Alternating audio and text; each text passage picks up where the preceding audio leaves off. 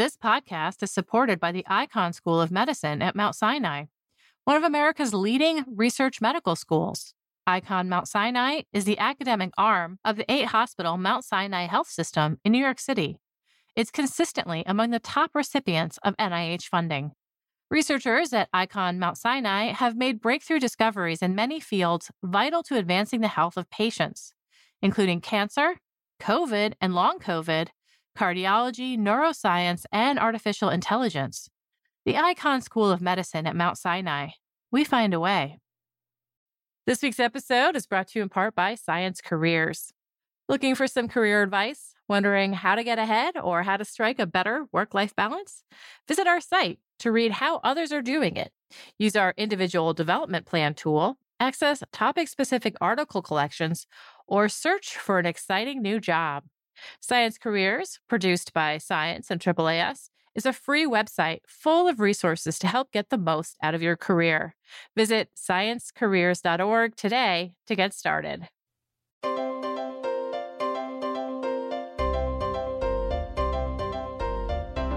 Welcome to the Science Podcast for July 6, 2018. I'm Sarah Crespi. This week, Deputy News Editor Leslie Roberts has a story on vaccine-derived polio and an outbreak that threatens big plans to eradicate the virus from the planet. And online news editor David Grimm introduces us to America's first dogs. According to new evidence, they came over from Siberia, just like America's first people. And then the dogs disappeared entirely, thousands of years later. First up, we have Leslie Roberts, Deputy News Editor for Science. She's here with a story on a polio outbreak in the Democratic Republic of Congo. And this outbreak highlights the bumpy road to eradication of polio. Hi, Leslie. Hi, Sarah. Okay, so this is kind of a tricky tale to tell. Let's start with where polio is still endemic. Where could one still catch the polio virus in the wild? The wild virus is just in Afghanistan, Pakistan, and they're not sure, maybe Nigeria still. There's now this polio outbreak happening in the DRC, the Democratic Republic of Congo, and this is not wild polio. This is something different. It's based on the weakened virus found, one of the weakened types of virus found in the polio oral vaccine. How is an oral vaccine causing, infections and polio? Okay, well, the oral vaccine is based on weakened live virus, and it's very safe. But in rare instances, the live virus can revert and become able to paralyze again and actually spread person to person. And when you say revert, you mean it picks up mutations so that it's suddenly dangerous again? Right. It gets to be very close to the original virus. Okay. The original wild virus. And there's something about the fact that the oral polio vaccine is being used in the DRC that generates this problem. Can you talk a little bit about that? Yeah. Let's see. The oral polio vaccine is used in much of the world. You need it for eradication. We don't need it in the United States or in Europe because polio is very low and just about everybody is immunized. Mm-hmm. So they're getting a shot as a part of a course of children's vaccines. Yeah. So why are they using the oral vaccine in all these other places, in these places where polio is still hanging on? Because they tend to hang on in very poor countries, and many of the children are not immunized. You'll have some parts of these countries where only 30% of children have routine immunization. So they need these campaigns with millions and millions of doses. And the oral polio vaccine is inexpensive, pennies a dose, easy to use because it's drops on the tongue, and it packs more punch than the inactivated one. Do you want to talk a little bit about its ability to kind of spread itself as a vaccine into the population? Mm-hmm. Yeah, that is one of the big benefits of oral polio vaccine, is that the live virus replicates in the gut for a few days or a few weeks. During that time, it's excreted in the feces, and in places with especially poor sanitation, it can spread child to child. Mm-hmm. And then it actually gives immunity to those kids who weren't vaccinated. Is that how this vaccine-derived strain or this vaccine-derived infection is coming back into the population? Is it because it's getting passed around? When children aren't vaccinated, when there's a big enough population, then the virus is able to keep spreading child to child for years. And as it does, it accumulates mutations. And that is what makes it revert to the dangerous form. So what is this reversion causing? What kind of problems is it causing in the DRC? How many infections have they seen? Well, you don't see infections. You see cases. Okay. So far, 29 children have been paralyzed. Oh, wow. But the outbreak is actually much, much bigger because for every child you see paralyzed, there are 100 or 200 or more infected, and they're spreading the virus. Is this happening anywhere else, this reversion in any other parts of the world? Yes, it's happened in the past couple of years in about 10 countries. The countries you would expect, such as Somalia or Pakistan, with bad immunization. But there's a new strategy, and they have all been stamped out really quickly. So what's different about the DRC is it's still spreading. Well, let's talk about this strategy. I mean, this is something that public health officials have been worried about, the fact that this, basically the polio and the vaccine could be reactivated and cause infections. So what did they start out doing? How did they first strategize to defeat this problem? Well, the first idea, when they found out that the vaccine virus could actually do this, was the World Health Assembly said, okay, if we're going to eradicate polio, we eventually have to stop using oral polio vaccine. And nobody knew exactly what kind of shape that would take. But in 2016, they tried a new strategy. Instead of stopping all OPV, they would take out one of the components. Type 2. So they were still giving oral polio vaccine, but they were only giving 2 types, and type 2 was taken out. But type 2 is the one that's popped up in the Democratic Republic of Congo. Right. So how can you help people fight this if you can't give them the type 2 vaccine? You have to give them a specially formulated new vaccine that is only effective against type 2 and use it very, very carefully in a very small area, no less, no more than you need to boost immunity. And that's the plan they're testing. So how does this outbreak of vaccine-derived polio compare with what's left of the wild virus? Well, there are more cases now in the DRC than there are anywhere else in the world. Of any kind of polio? Yes. The cases in the endemic countries are really dwindling. So if the plan is to eradicate polio from the planet, how does this vaccine-derived outbreak affect the likelihood of that happening anytime soon? If they can get it under control, if they can use this new vaccine that works against type 2, then everything should go according to plan, maybe a little more slowly. But if they can't get it under control and it starts to spread across Africa, it's going to set things back for years. Okay. Thank you so much, Leslie. You're welcome. Leslie Roberts is a deputy news editor for Science. You can read her story on vaccine-derived polio at sciencemag.org/news. Stay tuned for an interview with David Grimm on America's First Dogs. How did they get here and where did they go?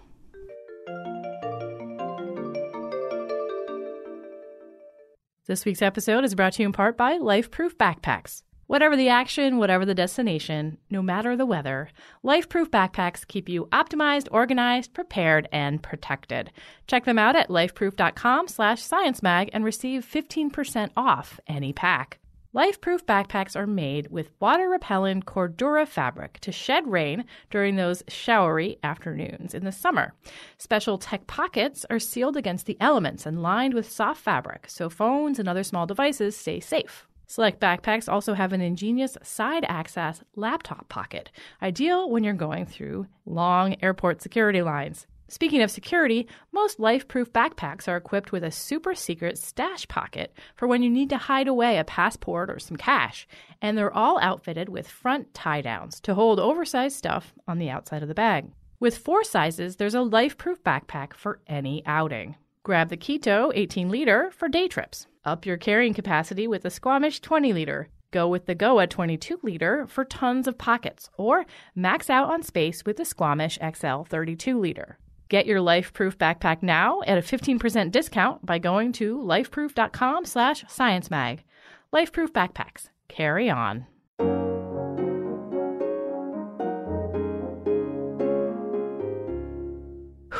were America's first dogs? Were they domesticated from local wolves? Did they come across with America's first people? Or did they come later?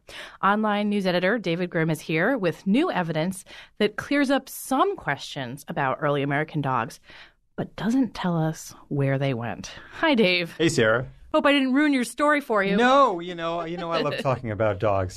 So this is actually data from multiple papers, one on dates from very old dog burials and another on tracing genetic ancestry of America's first dogs. Let's talk a little bit in general about what we knew about early dogs in America before this new data surfaced. Yeah, in fact, we actually have to talk about what we know about early people as well. Good. So we don't exactly know when people first came to the Americas, but we think it was probably around 16,000 years ago. This is a time when there was a land bridge between Siberia and North America. Thuringia, right. So people could have traveled across.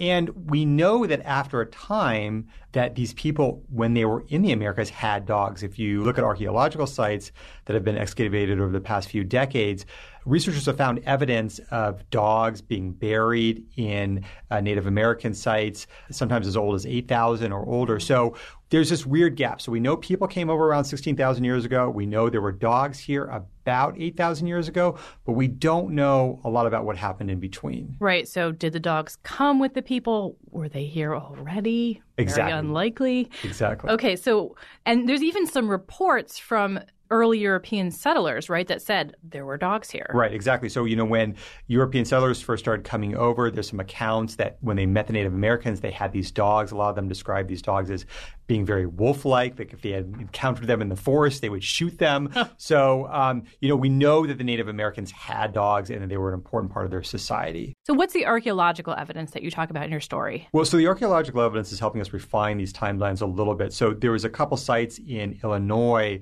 where we already know, we've known for a few decades that there were dogs buried there and they were buried individually.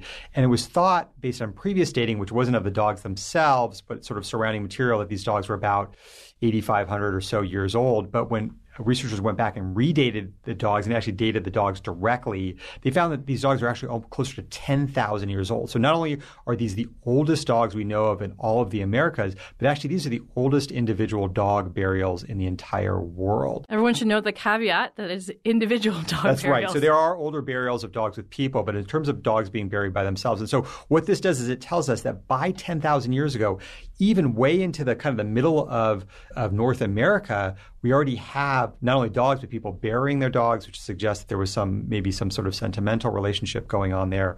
So that helps us a little bit figure out, okay, well, there were dogs here earlier than we thought. Still not 16,000 years ago. Still not 16,000 years ago. Let's go to the genetic evidence now.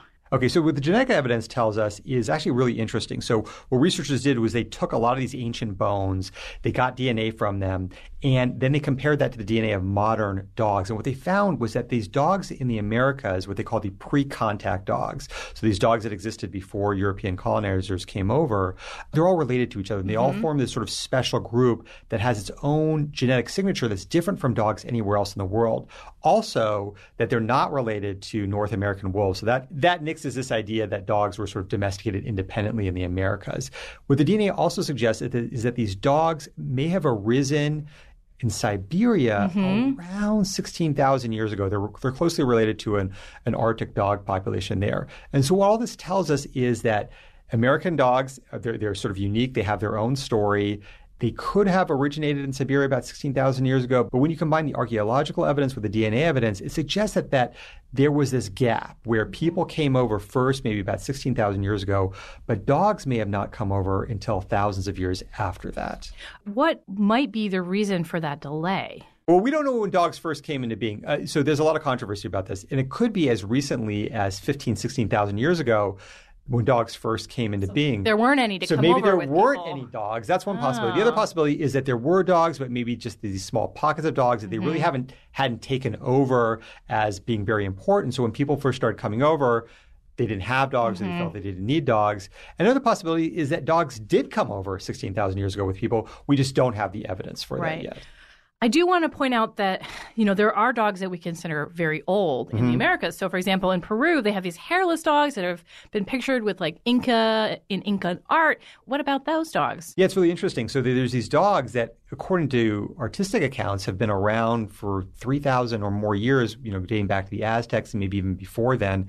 And yet when the researchers sequenced the DNA of these dogs, they found no traces of these pre-contact dogs, which means that these dogs are probably not descended from pre-contact dogs, or maybe if they were at some point, their genomes got so, with the mating with European dogs and all these and other dogs, that the genetic signature of these very early dogs has been lost. And that goes for Labradors, right. Chihuahuas, all the dogs we think of as American that actually came over with Europeans. Yeah, in fact, if you really want to get as close as you can get to one of these pre-contact dogs, you can look at a Siberian Husky, an Alaskan Malamute, some of these Arctic breeds, which actually are the most closely related. They're still pretty distantly related, but of all the dogs we know of today, they are the most closely related to the pre-contact dogs. Except for a tumor. Right. So this is kind of the grossest part of this study. One of these studies was the canine transmissible venereal tumor. I may be getting those words mixed up a little bit, but basically this is this tumor that grows on the genitals of dogs.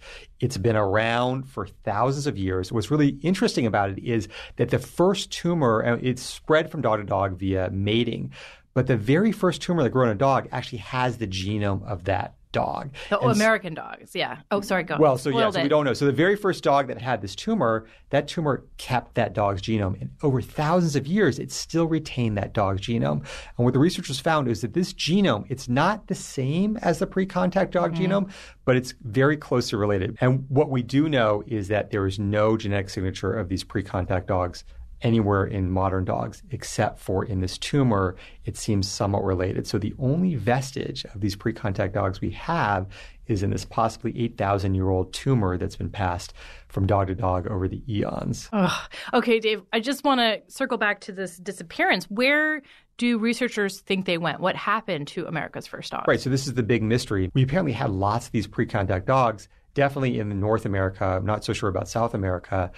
Then the Europeans come, and within a few hundred years, the genetic signature of these dogs is completely gone. And so the question is, what happened?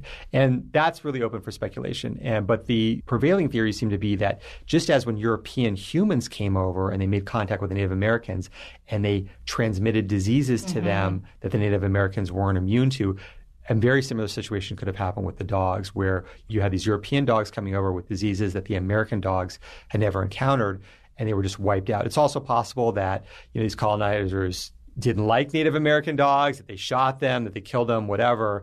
We really don't know, but what we do know is for whatever reason, this was a population of dogs that existed and at least genetically has now vanished. Okay, Dave. Anything else you want to tell us about on the site this week? Yes, sir. We've got a story about the first image of a newborn planet being born. Also a story about horse dentistry and what may be actually the first evidence of horse dentistry dating back about 3,000 years from Mongolia. For Science Insider, our policy blog, we've got a story about a controversial transparency plan at the U.S. Environmental Protection Agency. Also a story about how science candidates are faring in the upcoming U.S. election. So be sure to check out all these stories on the site. Thanks, Dave. Thanks, Sarah. David Grimm is the online news editor for Science. You can find links to his story and more at sciencemag.org/news. And that concludes this edition of the Science Podcast. If you have any comments or suggestions for the show, write to us at sciencepodcast@aaas.org. You can subscribe to the show on iTunes, Stitcher, many other places, or listen to us on the Science site. While you're there, you can read about the research and news stories discussed in the episode. That's sciencemag.org/podcasts. The show was produced by Sarah Crespi and edited by Podigy. Jeffrey Cook composed the music. On behalf of Science Magazine and its publisher, AAAS, thanks for joining us. This week's episode is brought to you in part by Science Careers. Looking for some career advice? Wondering how to get ahead or how to strike a better work-life balance? Visit our site to read how others are doing it. Use our individual development plan tool, access topic-specific article collections, or search for an exciting new job. Science Careers, produced by Science and AAAS, is a free website full of resources to help get the most out of your career. Visit sciencecareers.org today to get started. You listen to us to hear about new discoveries in science, but did you know we're a part of the American Association for the Advancement of Science? AAAS is a nonprofit publisher and a science society. When you join AAAS, you help support our mission to advance science for the benefit of all. Become a AAAS member at the silver level or above to receive a year's subscription to science and an exclusive gift. Join today by visiting AAAS.org/join. That's AAAS.org/join.